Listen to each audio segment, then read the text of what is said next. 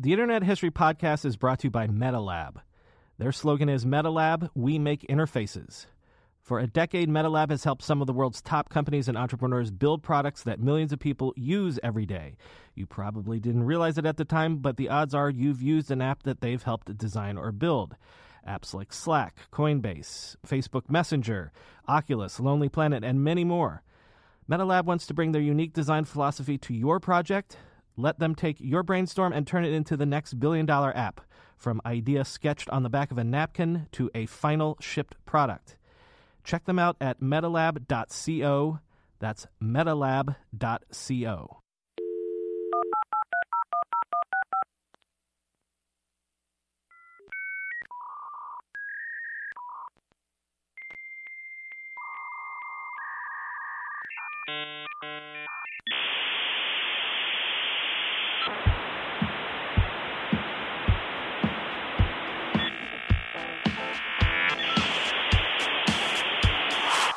Welcome to the Internet History Podcast. I'm your host, Brian McCullough.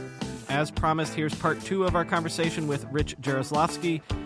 You're going to be surprised how the second half of the story intersects with a lot of the other stories we've chronicled on the show, which I guess just goes to illustrate how much and to what degree it was a small world at the beginning of the web, and how anyone who was doing anything on the web at that time was basically going to rub shoulders with everyone else.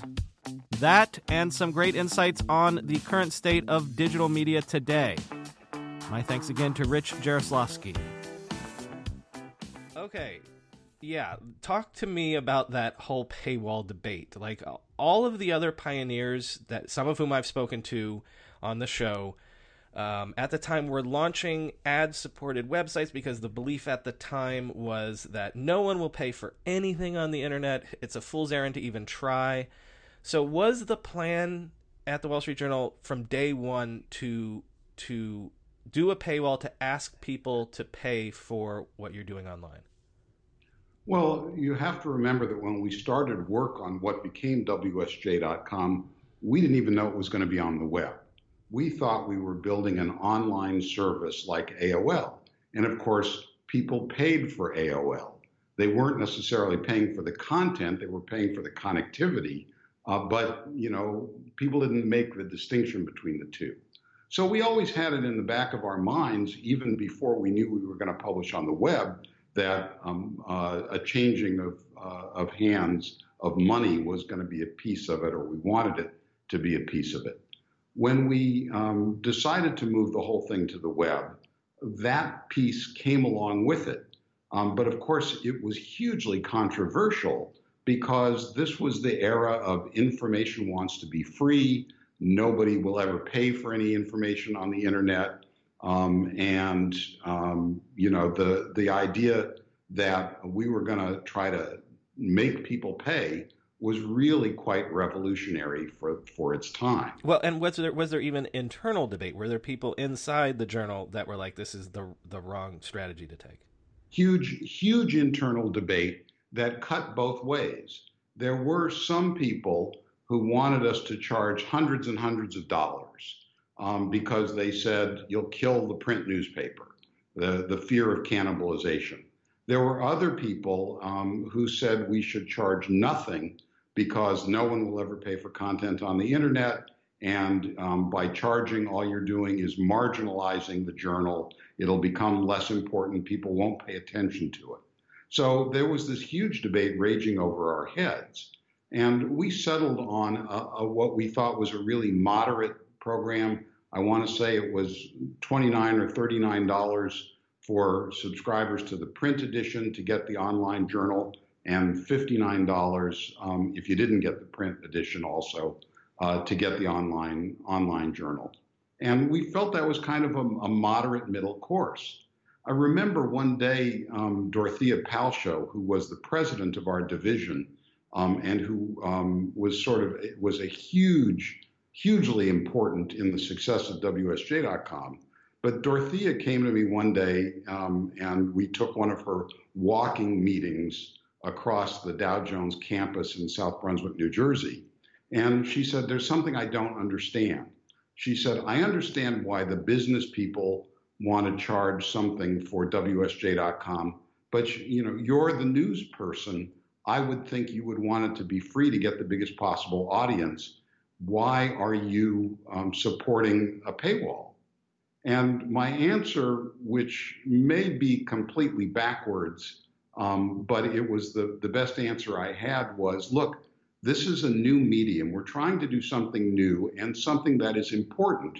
And I think that what we are building is something that will have real value for users. And the best way I know to prove to users that something has value is to make them pay for it. If you don't charge anything, you are essentially saying that what you're doing has no value. And I felt very strongly that what we were doing did have value. And so I was supportive of the paywall, which I think I know it surprised Dorothea, and I think it surprised some people internally who figured I'd be on the side of information wants to be free. Well, so what is the uptake then after the launch? And I guess we have to think about this from both sides. So if no one can access it unless they're paying, but you have that special deal for subscribers, I guess the first thing would be how do existing Dead Tree paper subscribers react to the website? Well, the first thing we did, we had a whole strategy laid out when we launched. We had been publishing the prototype money and investing update, we called it, for free for maybe six or 8 months before we launched the full WSJ.com.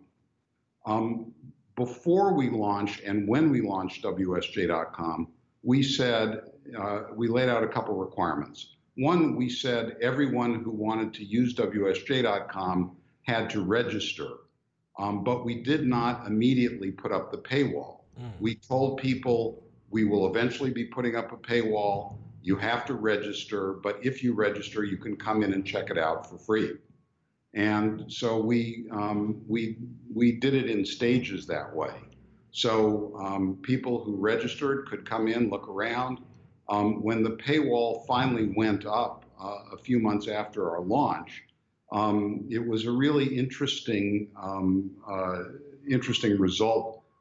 Interesting not only in terms of what it did to our usage numbers, but in how it was perceived by other media that was reporting about us. What happened was that during that free period, we had several 100,000 people come in, register, look around, leave, never come back. But they were still counted as registered users. When we put up the paywall, about 10% of the people who had ever registered while we were free signed up for paid subscriptions. Oh, that's great data. Wow. We thought that was great. We thought, this gives us a solid base to build from. But if you go back and look at contemporaneous news stories, one I still remember, which still sort of ticks me off, that was in the New York Times, was, the headlines were Wall Street Journal loses 90% of its audience when it puts up the paywall. Because again, the conventional wisdom was information wants to be free. Nobody will ever pay for content on the internet. And so these numbers that I actually thought were pretty damn good, were, I think, widely perceived as being a disaster for the journal because, quote, you lost 90% of your audience, unquote, by putting up the paywall. No, but with the benefit of 25 years or whatever it is, that's I've never heard that number anywhere before. Like converting 10% of people that just sampled it, like that's fantastic. I mean, talk to the New York Times for them trying their multi-year strategy to try to get people to subscribe to the digital edition. Like that seems like amazing numbers to me.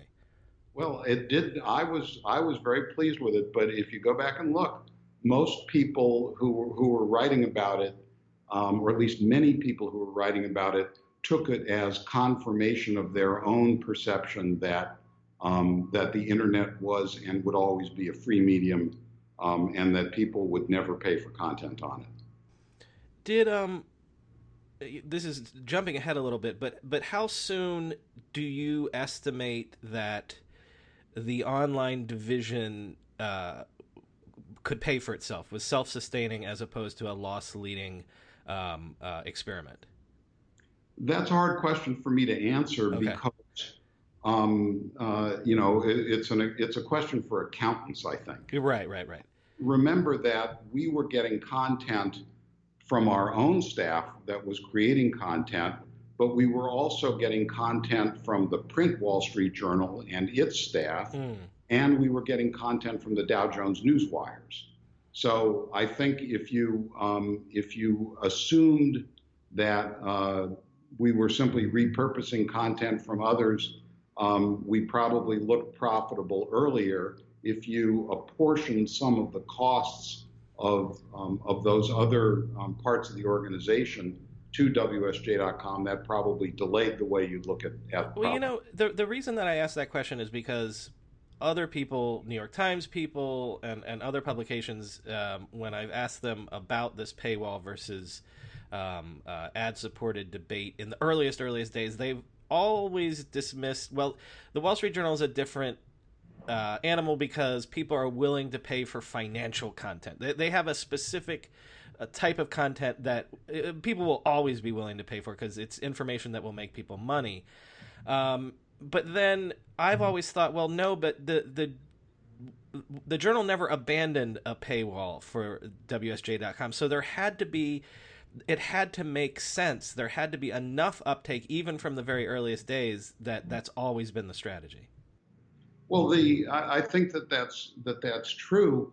The other point I would make is a lot of those people that didn't charge a subscription, that embraced the free model, eventually went to a paid model. And New York Times just released some results the other day. They were great, good. yeah.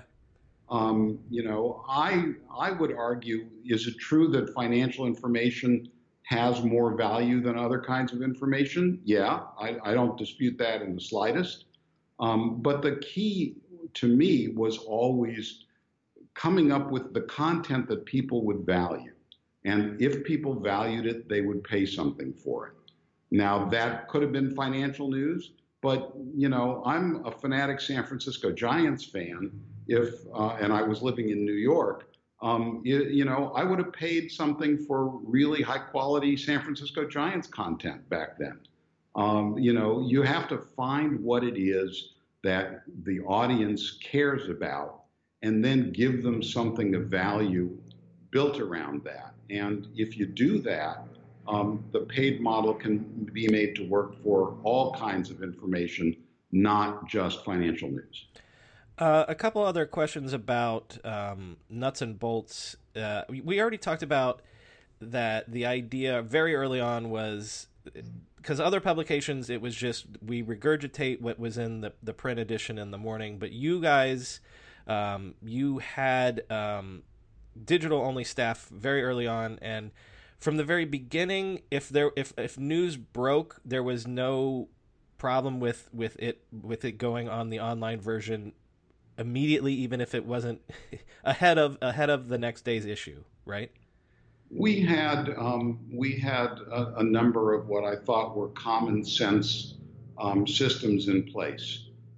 For example, if the Wall Street Journal print edition was breaking some big exclusive story that only they had, we would work with the print edition and with the Dow Jones Newswires, and there was a hierarchy. The print paper would go out on the newsstands overnight.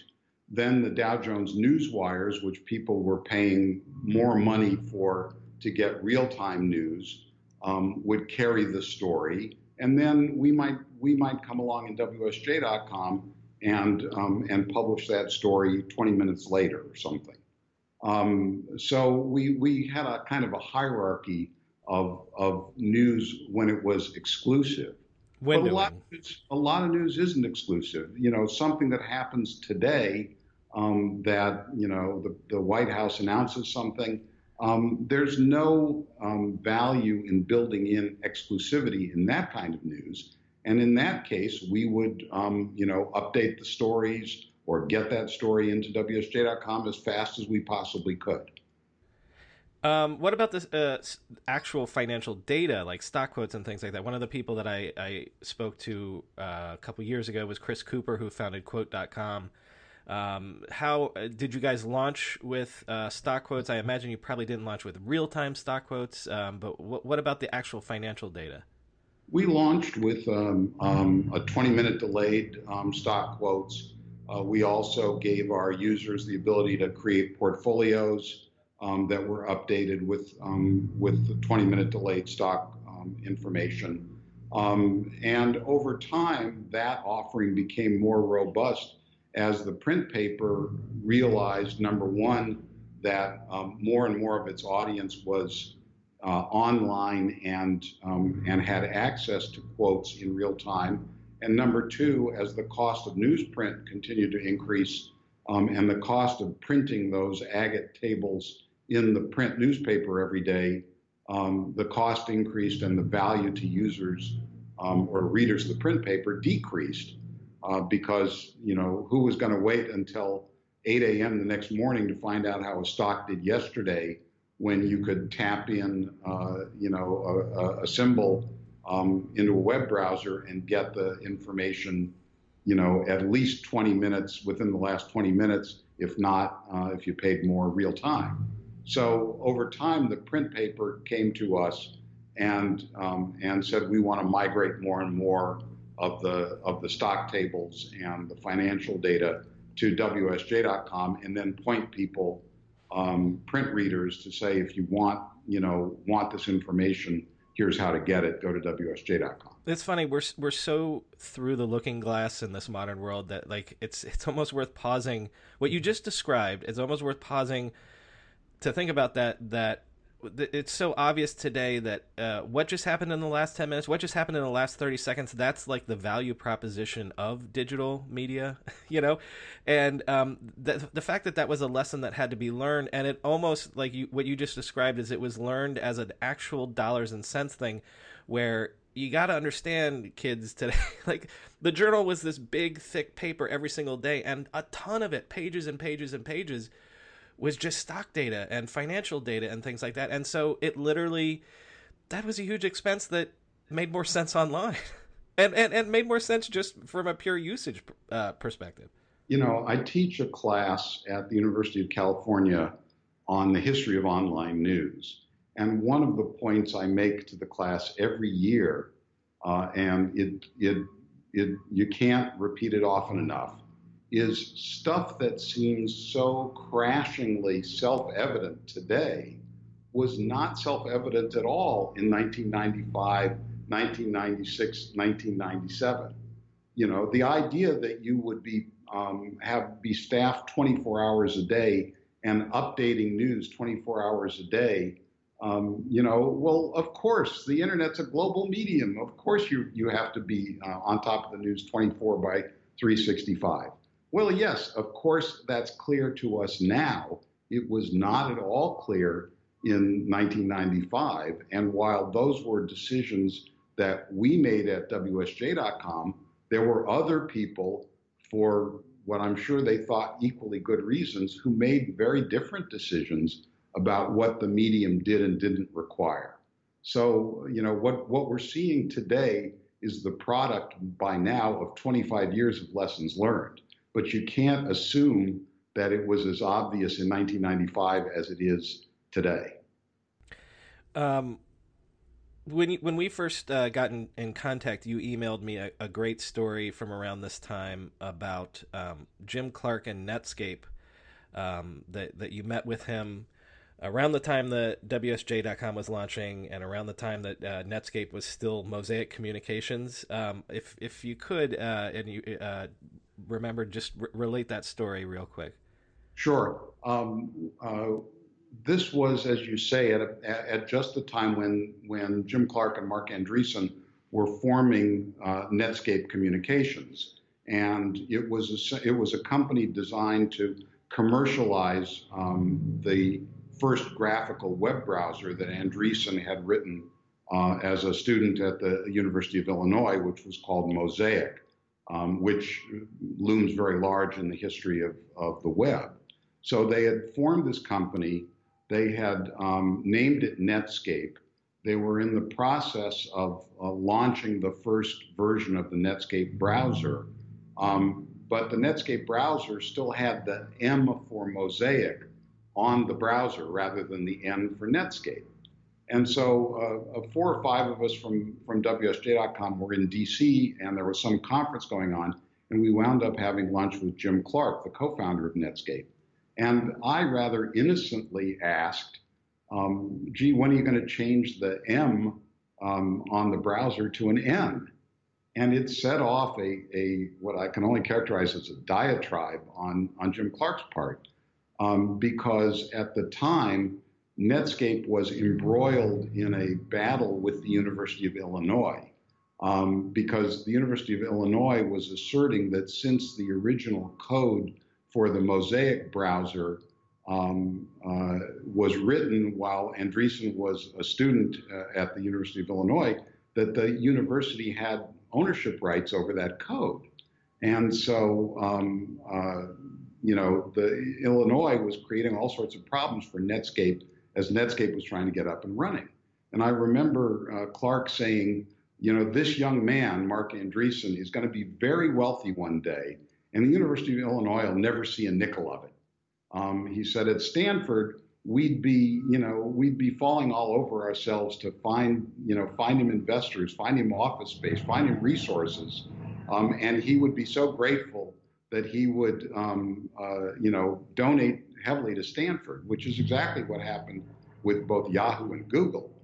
But the University of Illinois took a much more retrograde view of the situation, and Clark was just furious about it.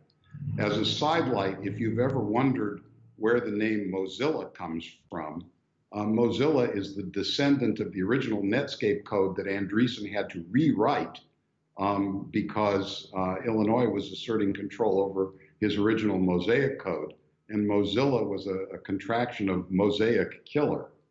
And now, of course, that's the engine behind the Firefox browser.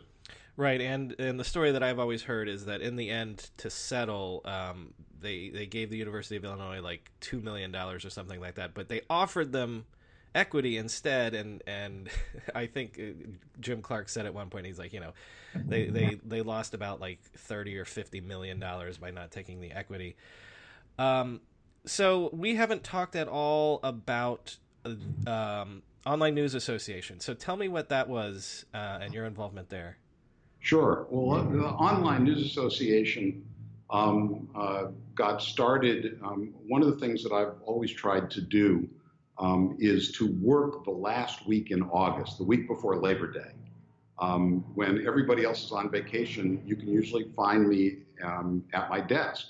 And that's because it's a week of no interruptions. And so one August, I put together a memo outlining, an organization of digital journalists, and got Dow Jones to give me a little bit of money to sort of start and have an organizational meeting. The origins of ONA were that every time I got together with one of my peers from another online news organization, we would do what journalists traditionally do when they get together. We'd sit around and bitch to each other about how the print side doesn't get it, the business side's a pain in the butt. We would sit around and complain to each other. And I remember one day thinking, well, rather than just having ad hoc complaint sessions, we should create an organization so we can all get together and complain to each other in an organized fashion. So I wrote this memo, got a little bit of money from Dow Jones, and went through my Rolodex, as it then was, and sent out emails to a bunch of people I knew at other online news organizations, inviting them to a meeting in, I think it was at the O'Hare Hilton in Chicago, to just discuss whether we should try to create an organization of digital journalists. And even though it was a December day in Chicago, it was one of the warmest December days in Chicago on record. And we got about 20, 25 people showed up to this meeting, and we all kind of concluded that, yeah, there was a real need for an organization that specifically focused on the issues that we were all dealing with in our jobs every day. And out of that, the Online News Association was born. And the thing that when I look back at those days, this was the late 90s. The bubble was, to mix a metaphor, in full flower. And, there were a lot of new media organizations springing up that went from zero to enormous organizations overnight. We were not those guys.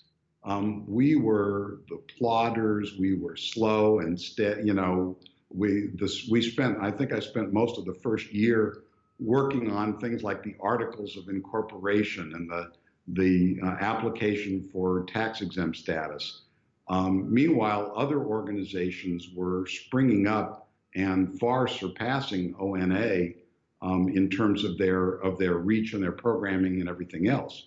But when the bubble burst, a lot of those organizations vanished overnight. Whereas ONA, because we were going so slowly and methodically, we managed to keep moving forward. And you flash forward now, the ONA annual conference draws about between 2,500 and 3,000 people a year. This year's conference is going to be in September in New Orleans.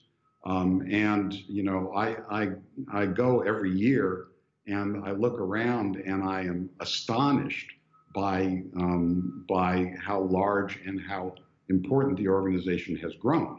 No thanks to me. I got it started and was president for the first couple of years and stepped back. But my predecessors over time have really done a fantastic job in building this organization to be a major voice and a major force for online journalism. And increasingly, as all journalism has migrated online, it's become an increasingly important force for the support of journalism writ large. I want to come back before we end to how all journalism is digital journalism basically right now. But when do you go to Bloomberg News? Is it after the bubble bursts or around that time?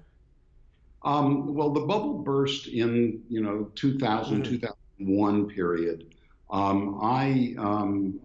Having started at WSJ.com or at the online operation back in '94, in early 2001, I went back to the print paper as a senior editor. And so I was there for a year or so. And that was at about the time the bubble was bursting. So I was back on the print side for a while. And then having been at the Journal literally since I was 21 years old, as one of my friends put it, it's time to quit your first job. And so I left the Journal in 2002, worked very briefly for a private investment firm, and then joined Bloomberg News in 2004. Well, I've not spoken to anyone that I know of, I don't think so, that worked at Bloomberg. And so I actually don't have a question formed to ask you about it, but let me put it this way. In my day job for the daily podcast, in my mind, Bloomberg is one of the most vibrant and successful news outlets going. And, from day one, Bloomberg as a company has always been about data and like real-time information and things like that. So I'd just be curious, anything that you could tell us about Bloomberg News and maybe its contribution to how media has evolved over the last 15 years or so. Well, Bloomberg, it has had a significant impact on media. I would argue that it's had probably an even more significant impact on Wall Street.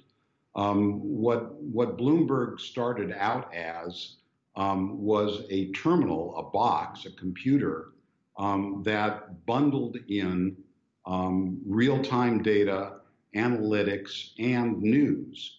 So it was sort of one-stop shopping for financial institutions. And talk about something that has value. I mean, Bloomberg.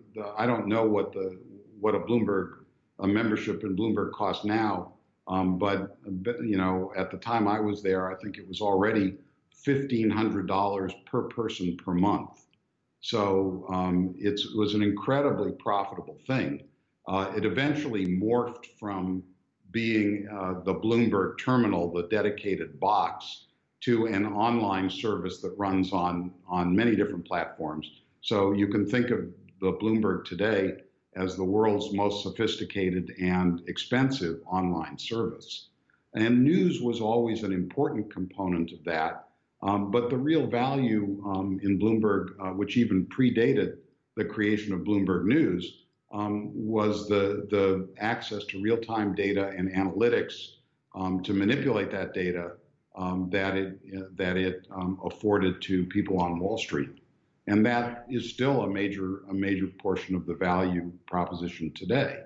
Now, over time, Bloomberg has become much more of a media and news company, not just Bloomberg News, the operation that provides news for the terminal or for the online service, but also Business Week magazine, Bloomberg Television.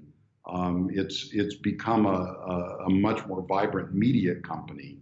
But the core of it is and always will be, I suspect, the combination of data analytics and news that constitutes the core Bloomberg service.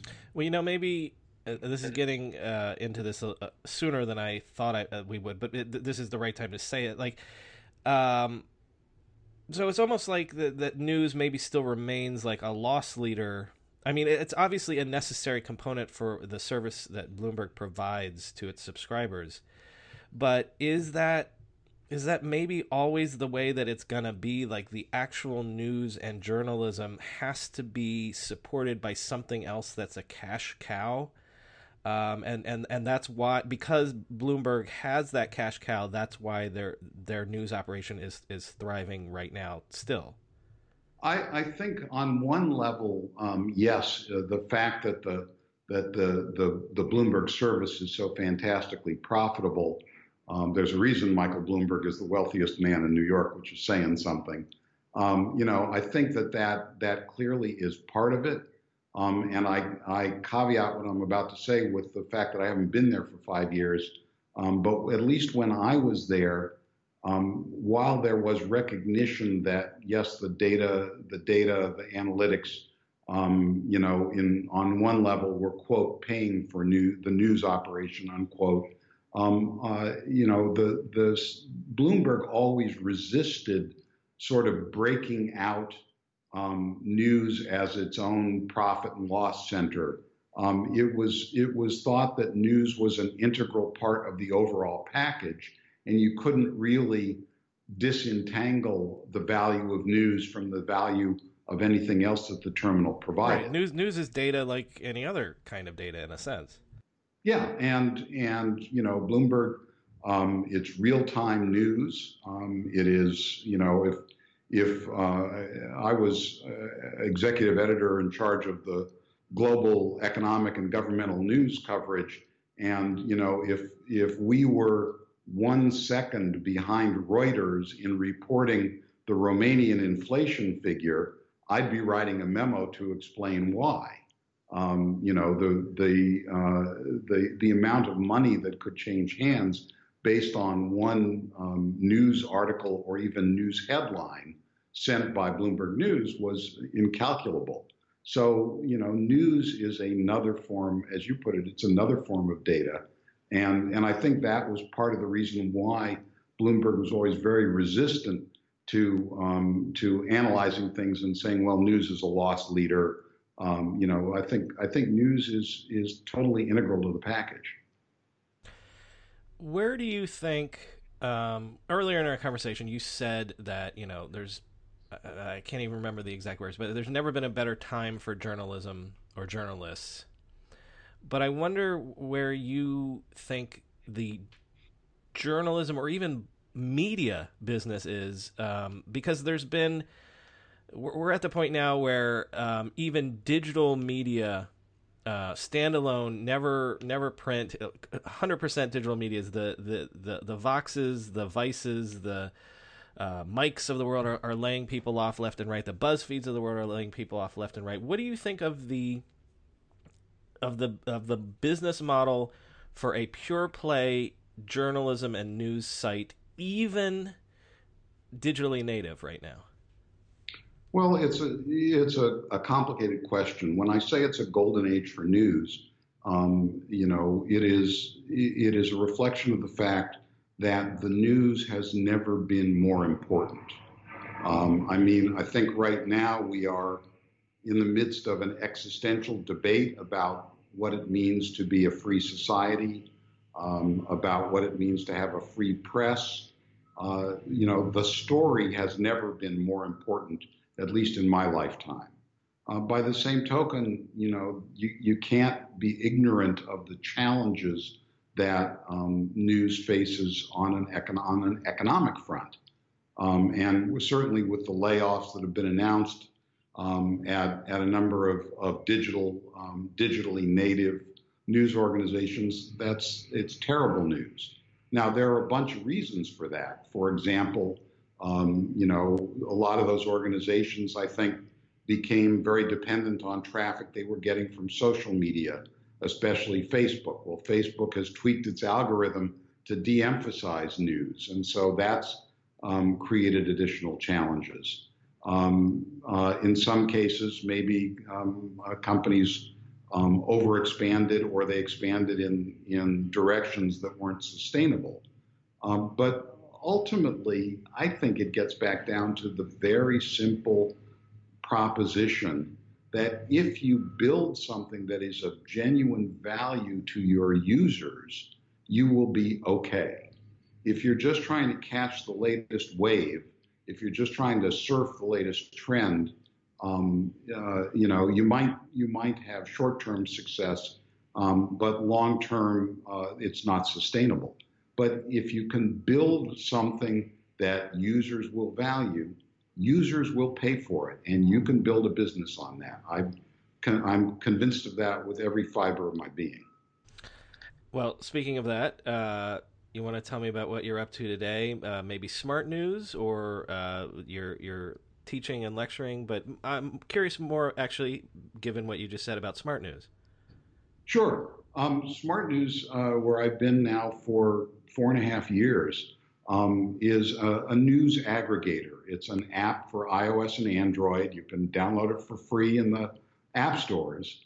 It is a fascinating connection of news values and journalism with state-of-the-art machine learning and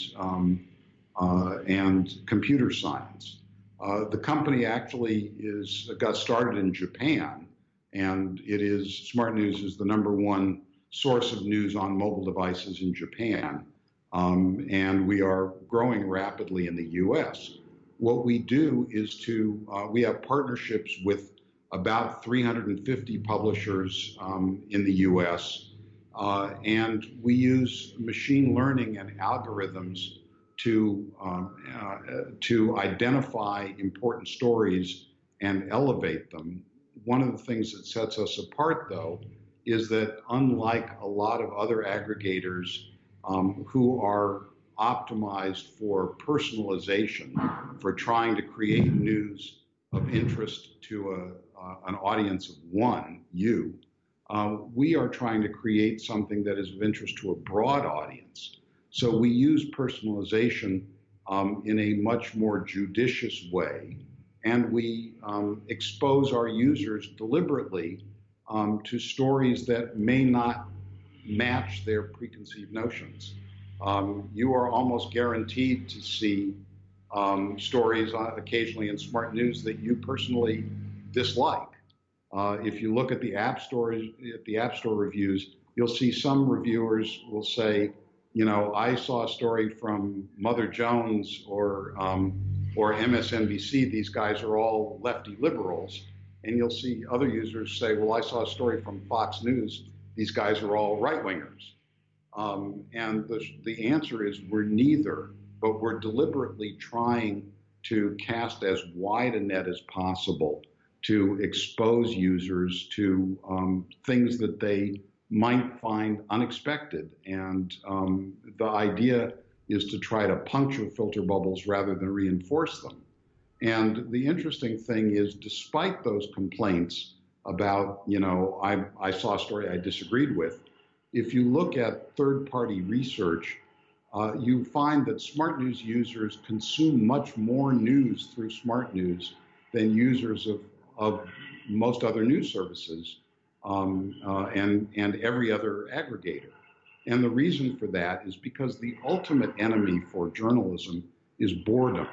If you only are exposed to the things that you, quote, already know or already believe, it's like a sugar rush at first, but over time you get tired of it because you're never learning anything new. So what we're trying to do is to expose people to new stuff.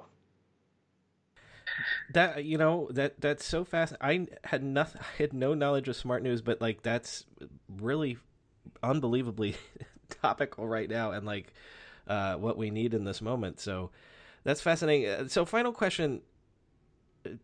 Obviously, you're still fascinated by technology and how technology is affecting news delivery and information delivery and things like that. So I don't want to frame this as like a how does it feel to be old thing, but you're also teaching, and as you've said a couple times, like when you're talking to college students now, and you're talking about these things that you were like the weirdo early adopter however many years ago, and now you're having to explain these concepts that seem obvious now. Like,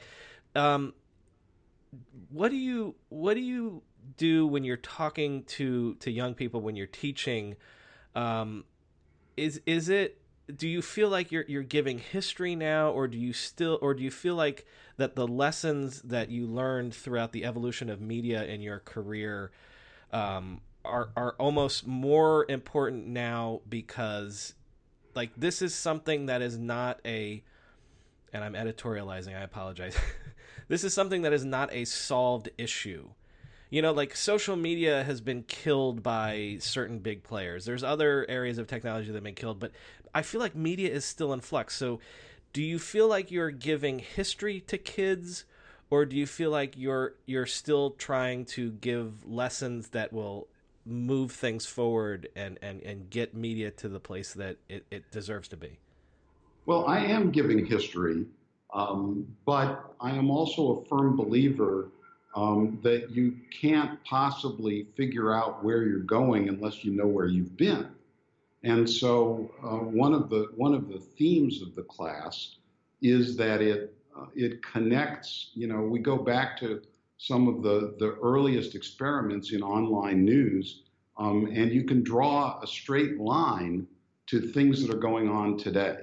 The debate about will people pay for content on the internet, which was, I still have the scars from 1995 and 1996 from the battles that I fought back then. I've still got those scars, but that's still a real issue today. And to understand how we got to where we are is critically important to figure out where we need to go next. Well, you're preaching to the choir, because that's why I'm doing this show all the time. Rich Jaroslovsky, thanks for sharing your part of this, remembering all that, and continuing to move the ball forward and preserve those lessons. Thanks very much. It's been a great ride, and I'm looking forward to the future. If you like what you've heard on this episode, please support us by subscribing to the podcast so you can get great news stories and conversations every 2 weeks. And please buy the book that was based on this podcast, How the Internet Happened, From Netscape to the iPhone, by me, Brian McCullough. Order it now wherever books are sold. How the Internet Happened. And if you weren't aware, I host a daily tech news podcast every weekday that comes out at 5 p.m. In that show, I tell you what happened that day in the world of tech. It's only 15 to 20 minutes long, and it's great if you love tech news. Search your podcast app for Ride Home to find the show. It's called the Tech Meme Ride Home. Thanks.